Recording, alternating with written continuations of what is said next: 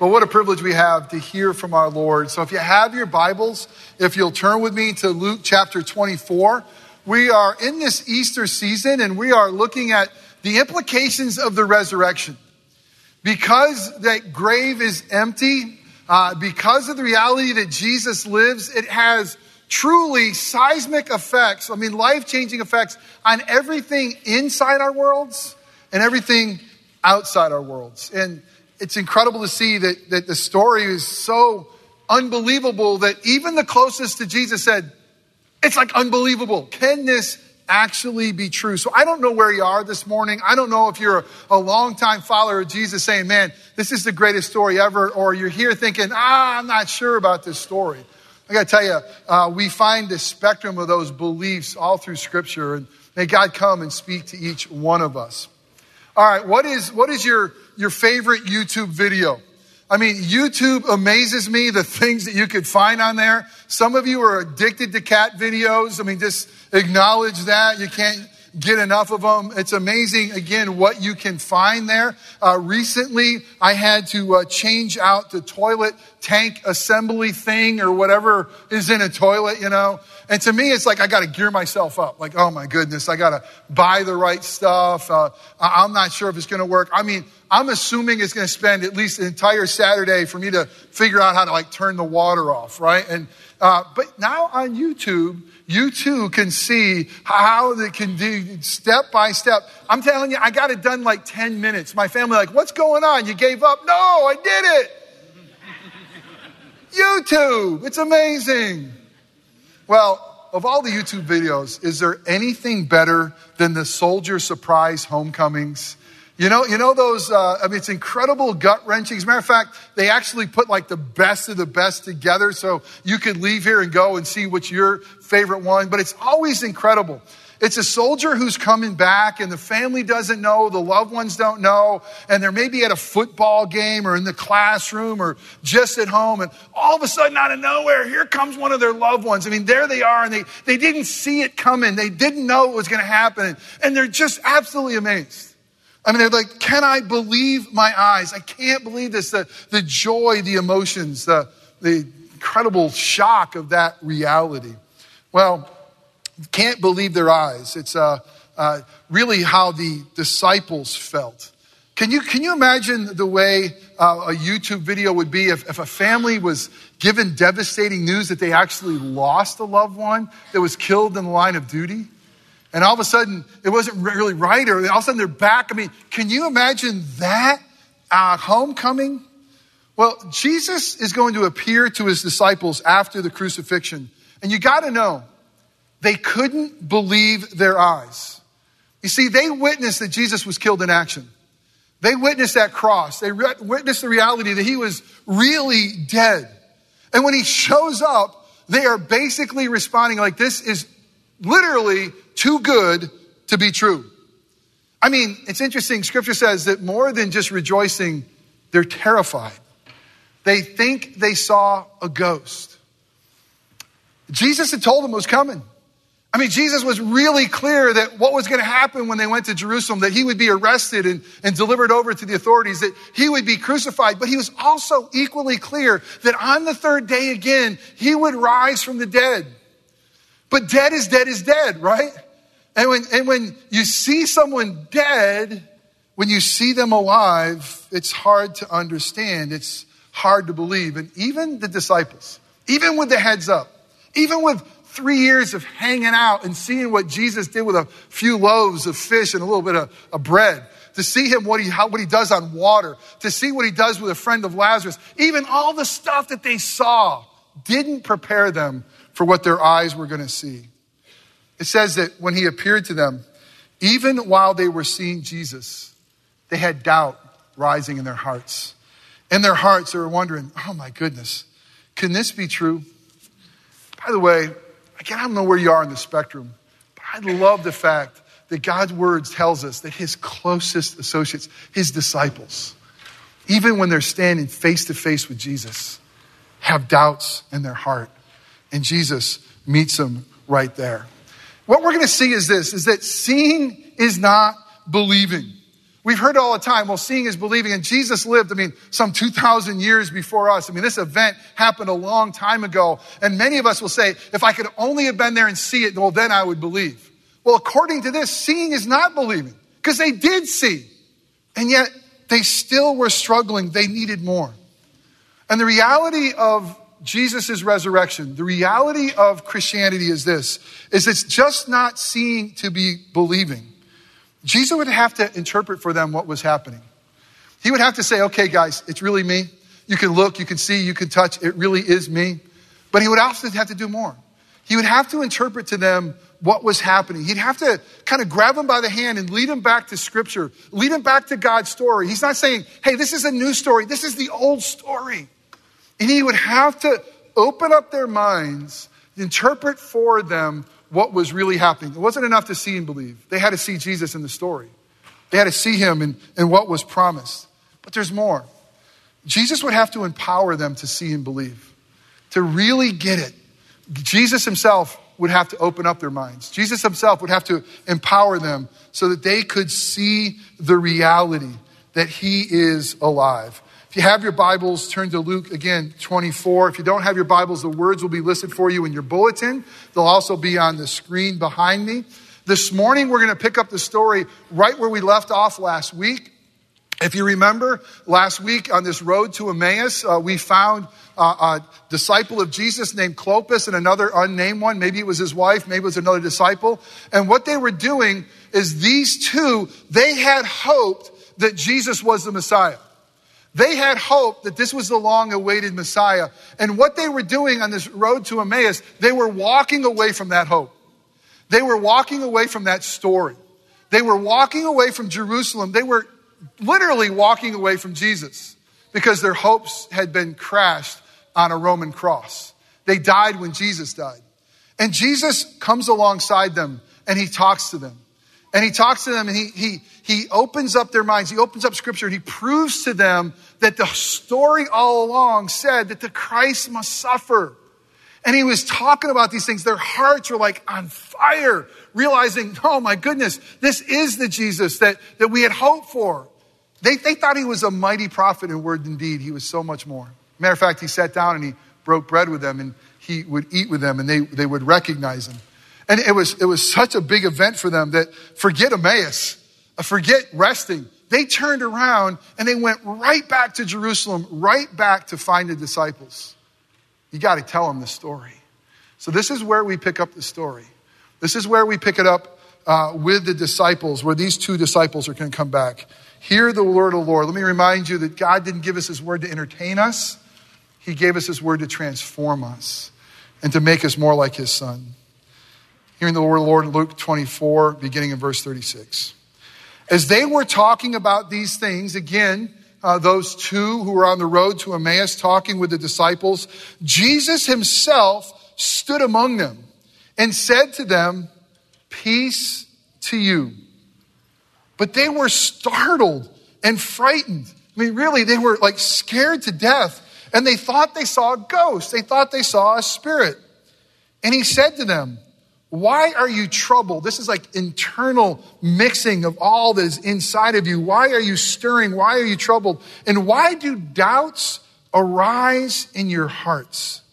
See my hands and my feet, that it is I myself. The Greek here is very emphatic. He's saying, it's me, fellas. It's me. It really is me. Touch me and see. For a spirit does not have flesh and bones as you see that I have. And when he had said this, he showed them his hands and his feet.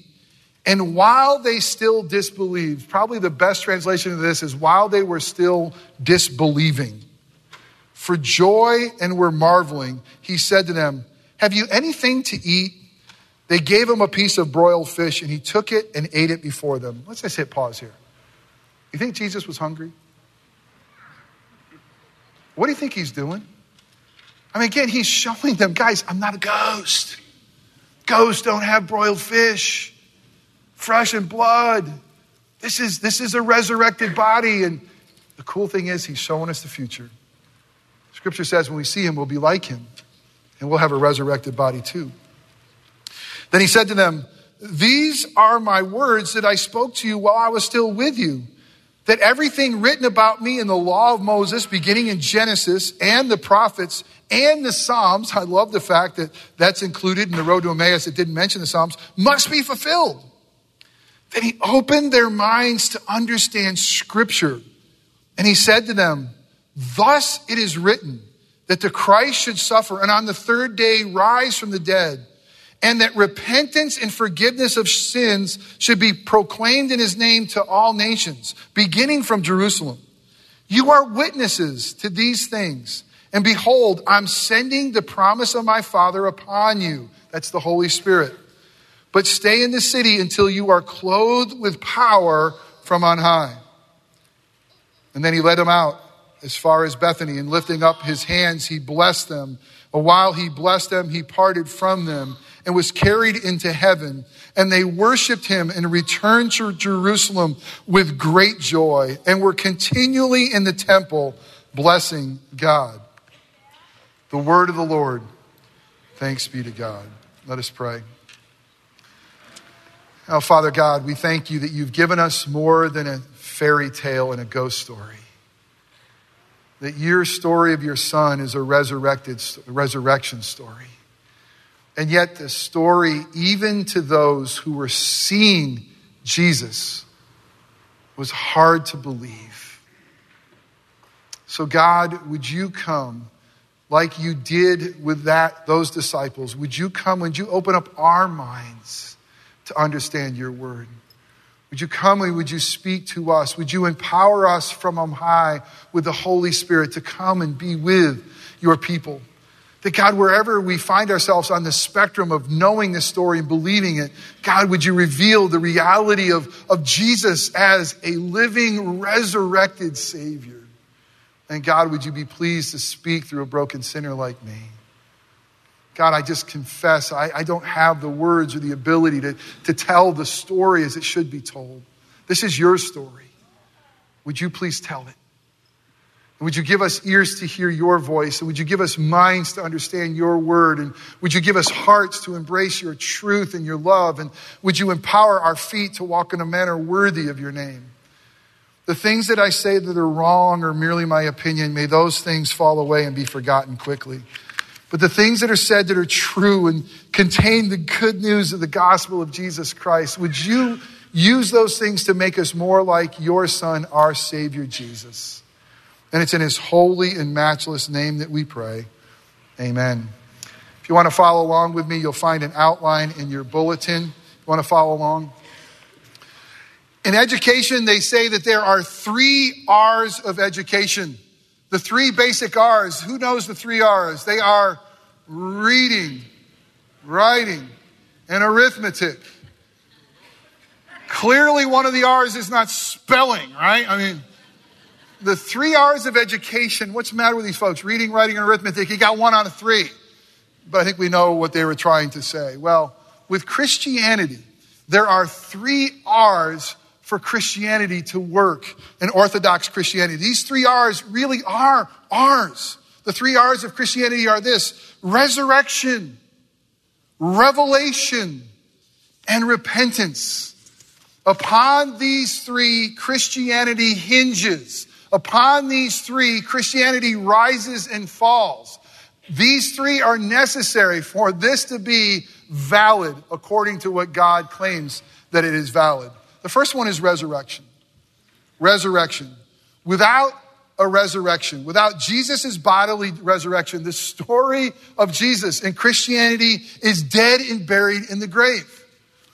I love what Paul does. You see, the Bible itself will point out the necessity of this. Paul in 1 Corinthians 15 says, if Jesus wasn't resurrected, there's no resurrection from the dead. And if there's no resurrection from the dead, then we all are still in our sins. The sacrifice of Jesus didn't work. And if we're still in our sins, all this is futile.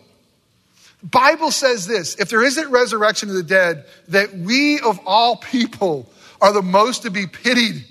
It's a beautiful Sunday. What are we doing here? Let's go and enjoy it. If Jesus wasn't raised from the dead, of all people, we're to be pitied. We're fools.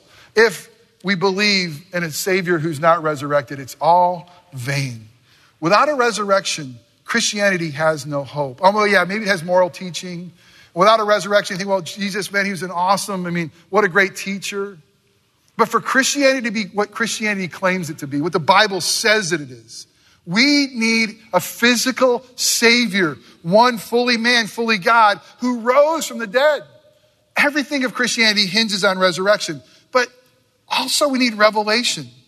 It's amazing to us that the physical evidence of Jesus' resurrection wasn't enough for the disciples to get the story. Did you hear that? Physical evidence, tangible evidence, touching Jesus wasn't enough for seeing and believing. They needed more. They needed revelation. They needed to understand the story. And so Jesus would tell them. He would tell them again of that what he had told them, that he would raise from the dead. And Jesus would bring that revelation, and he would start with Moses. And he would unfold the story of God. And he would go through Moses and through the prophets and through the Psalms. He said, it's all about me.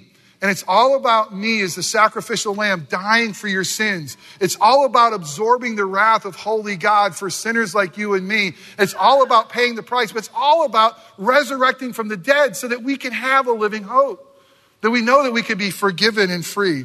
But we need that revelation. Even the disciples, even after spending 3 years with them, needed to go back to Scripture and say, oh, we have resurrection. We have this revelation of the story. And you also need repentance. The way we respond to this story is by repenting and believing. Repenting of our sins, repenting of our methods of trying to be self-justifying, repenting of trying to be good enough, repenting of trying to be moral enough, repenting of trying to be religious enough to earn holy God's favor. Repenting of the things that we do in word, thought, and deed that are offensive to a holy God, or the things that we don't do that he's asked us to do.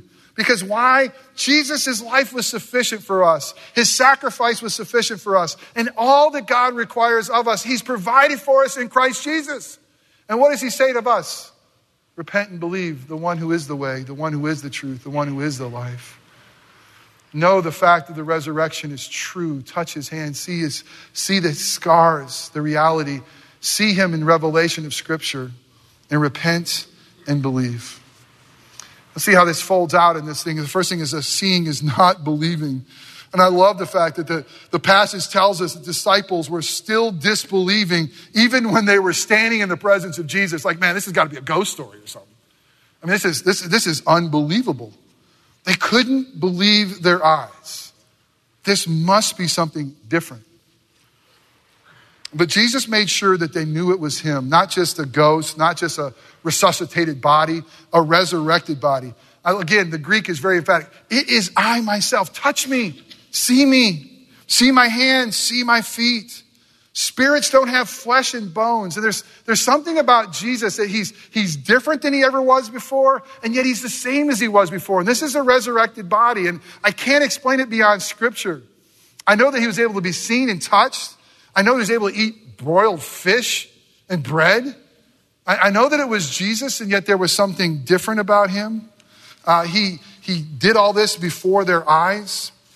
But again, the reality is this.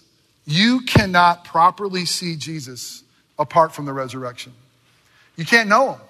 You can't know him as Scripture is revealed. You cannot see Jesus properly apart from the resurrection. Let's go back to those two on the road to Emmaus. They thought highly of Jesus.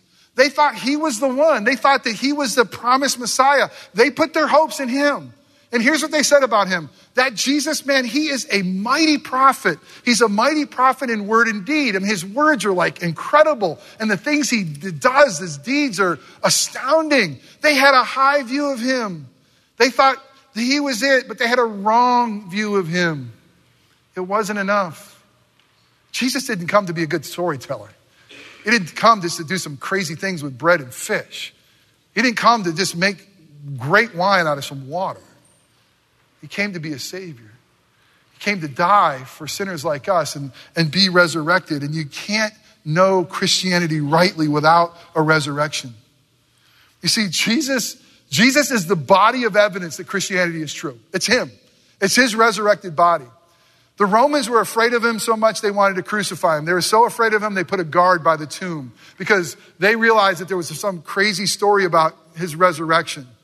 And you know, the strongest government in the world, all they had to do was produce a body that was Jesus's, and the whole story's over. It's all done. Our belief is in vain.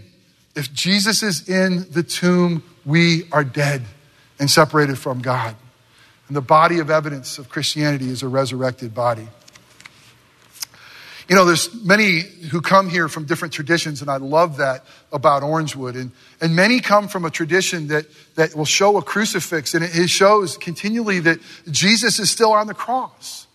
And I think it's important for all of us to see Jesus on a cross. We got to realize that cross was real. We have to realize that may I preach nothing but Christ and Christ crucified. That the reality that he didn't come as a moral teacher. He came as a savior of the world. And the only way he could do that is lay his life down for his friends like you and me.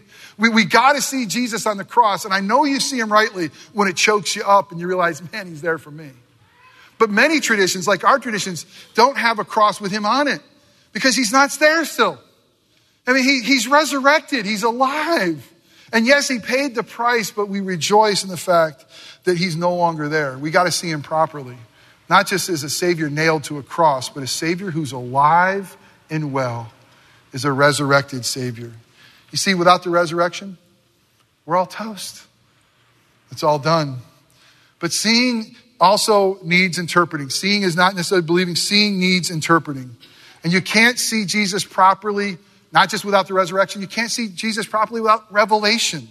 And what is revelation? Well, it's hearing Scripture.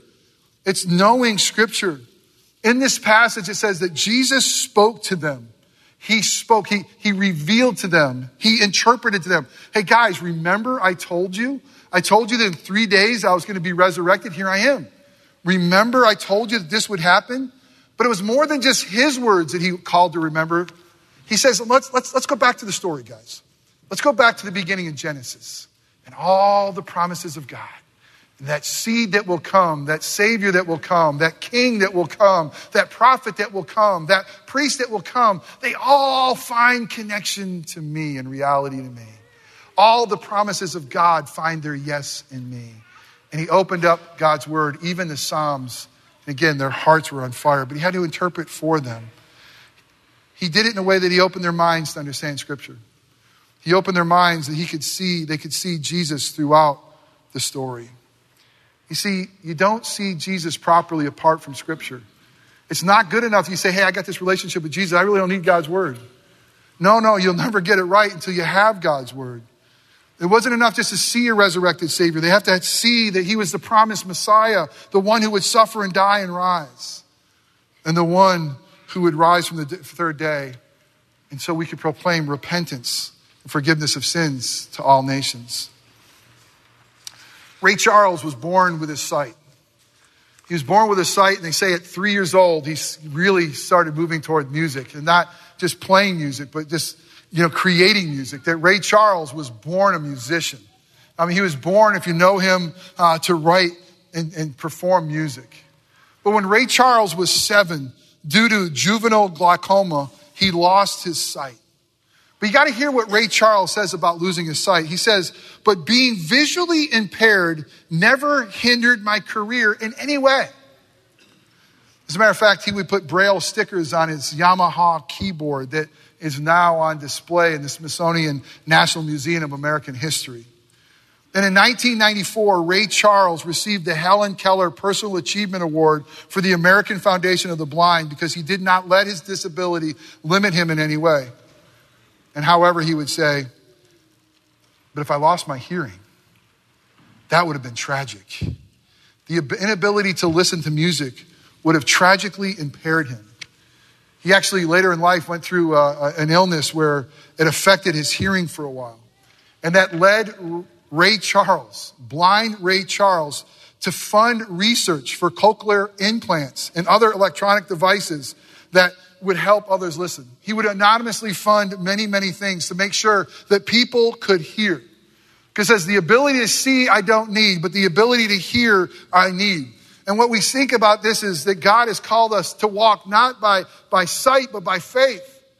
And to walk by faith, that the reality that Jesus is, but we need desperately to hear his voice. We can't live without interpretation. We can't live without scripture. We can't live without hearing that he is the one. That's what scripture has said to us. It's not by sight that we see, it's by faith. And faith comes from hearing the word of God. Listen to Romans 10:14. How then will they call on him who they have not believed? And how are they to believe in him who they have not heard? And how will they hear without someone preaching? God has made you to know and love him. And he's made you to do that through revelation of his word and the preaching of his word.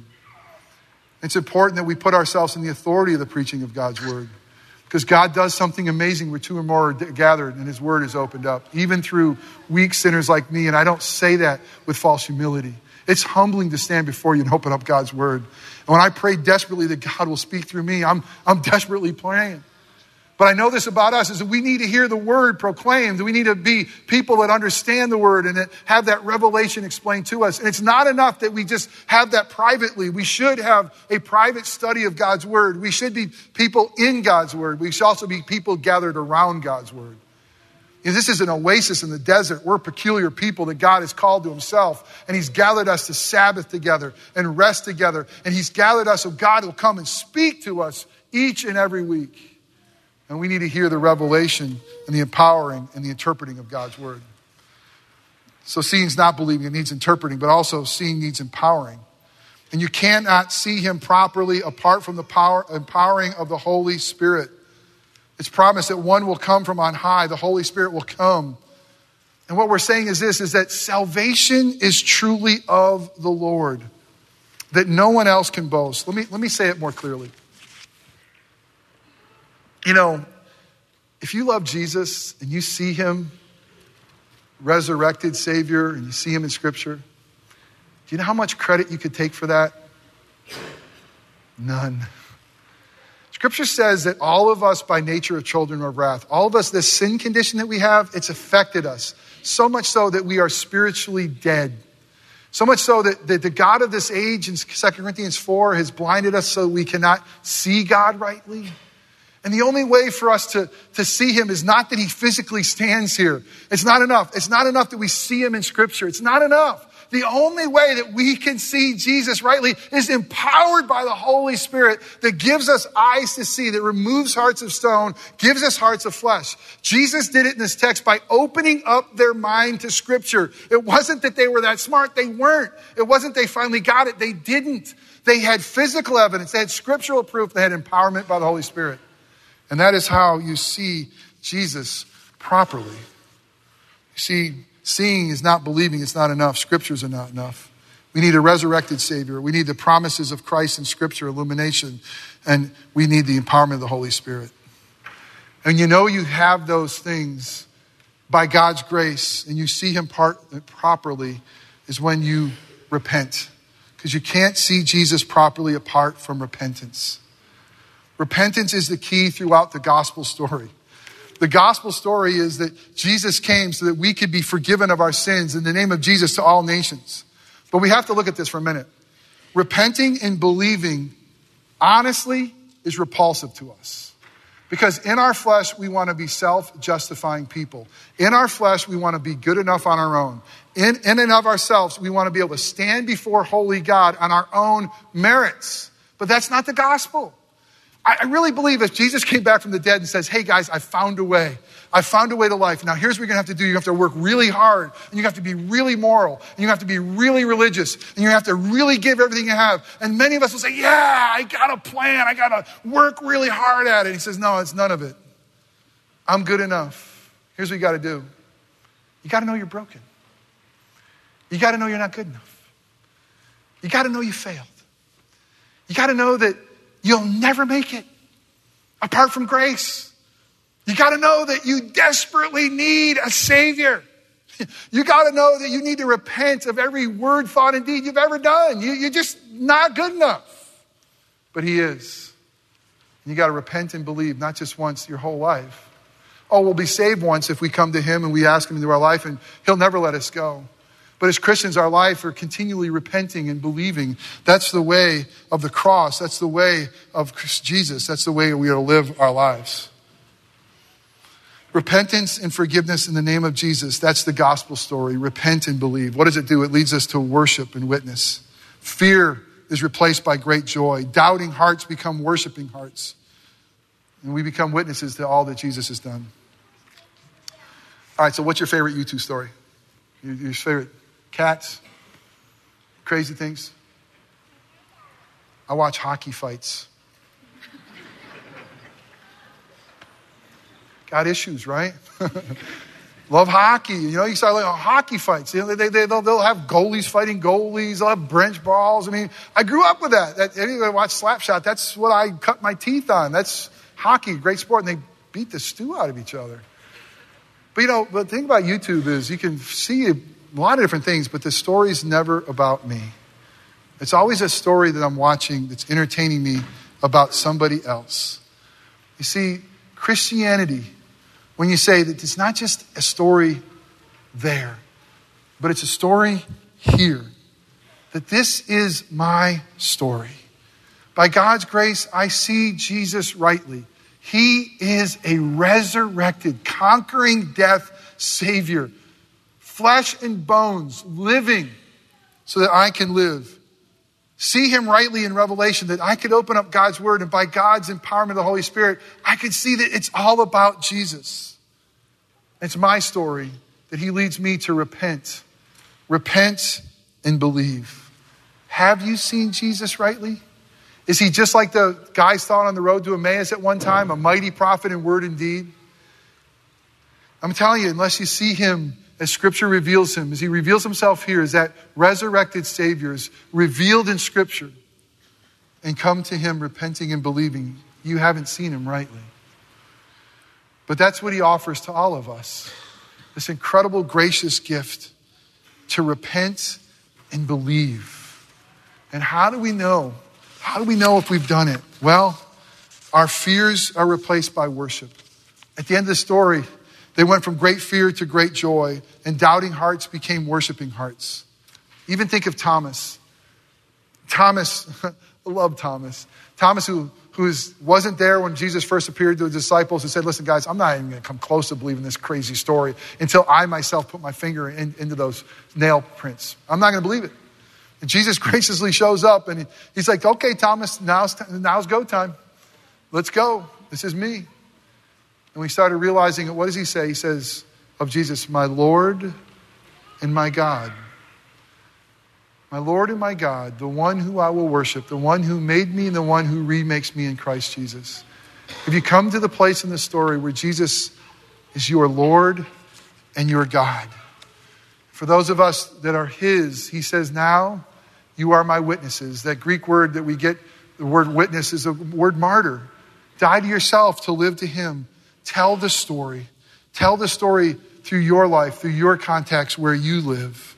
That this is not a ghost story. This is not a ghost story. This is a resurrection story. This is a story of living hope. Because Jesus lives, we live too. Because that tomb was empty, we're forgiven and free. And he wants the world to know the reality of that through those of us who says, man, the 3 R's, resurrection, revelation, and repentance, and believe. Let us pray.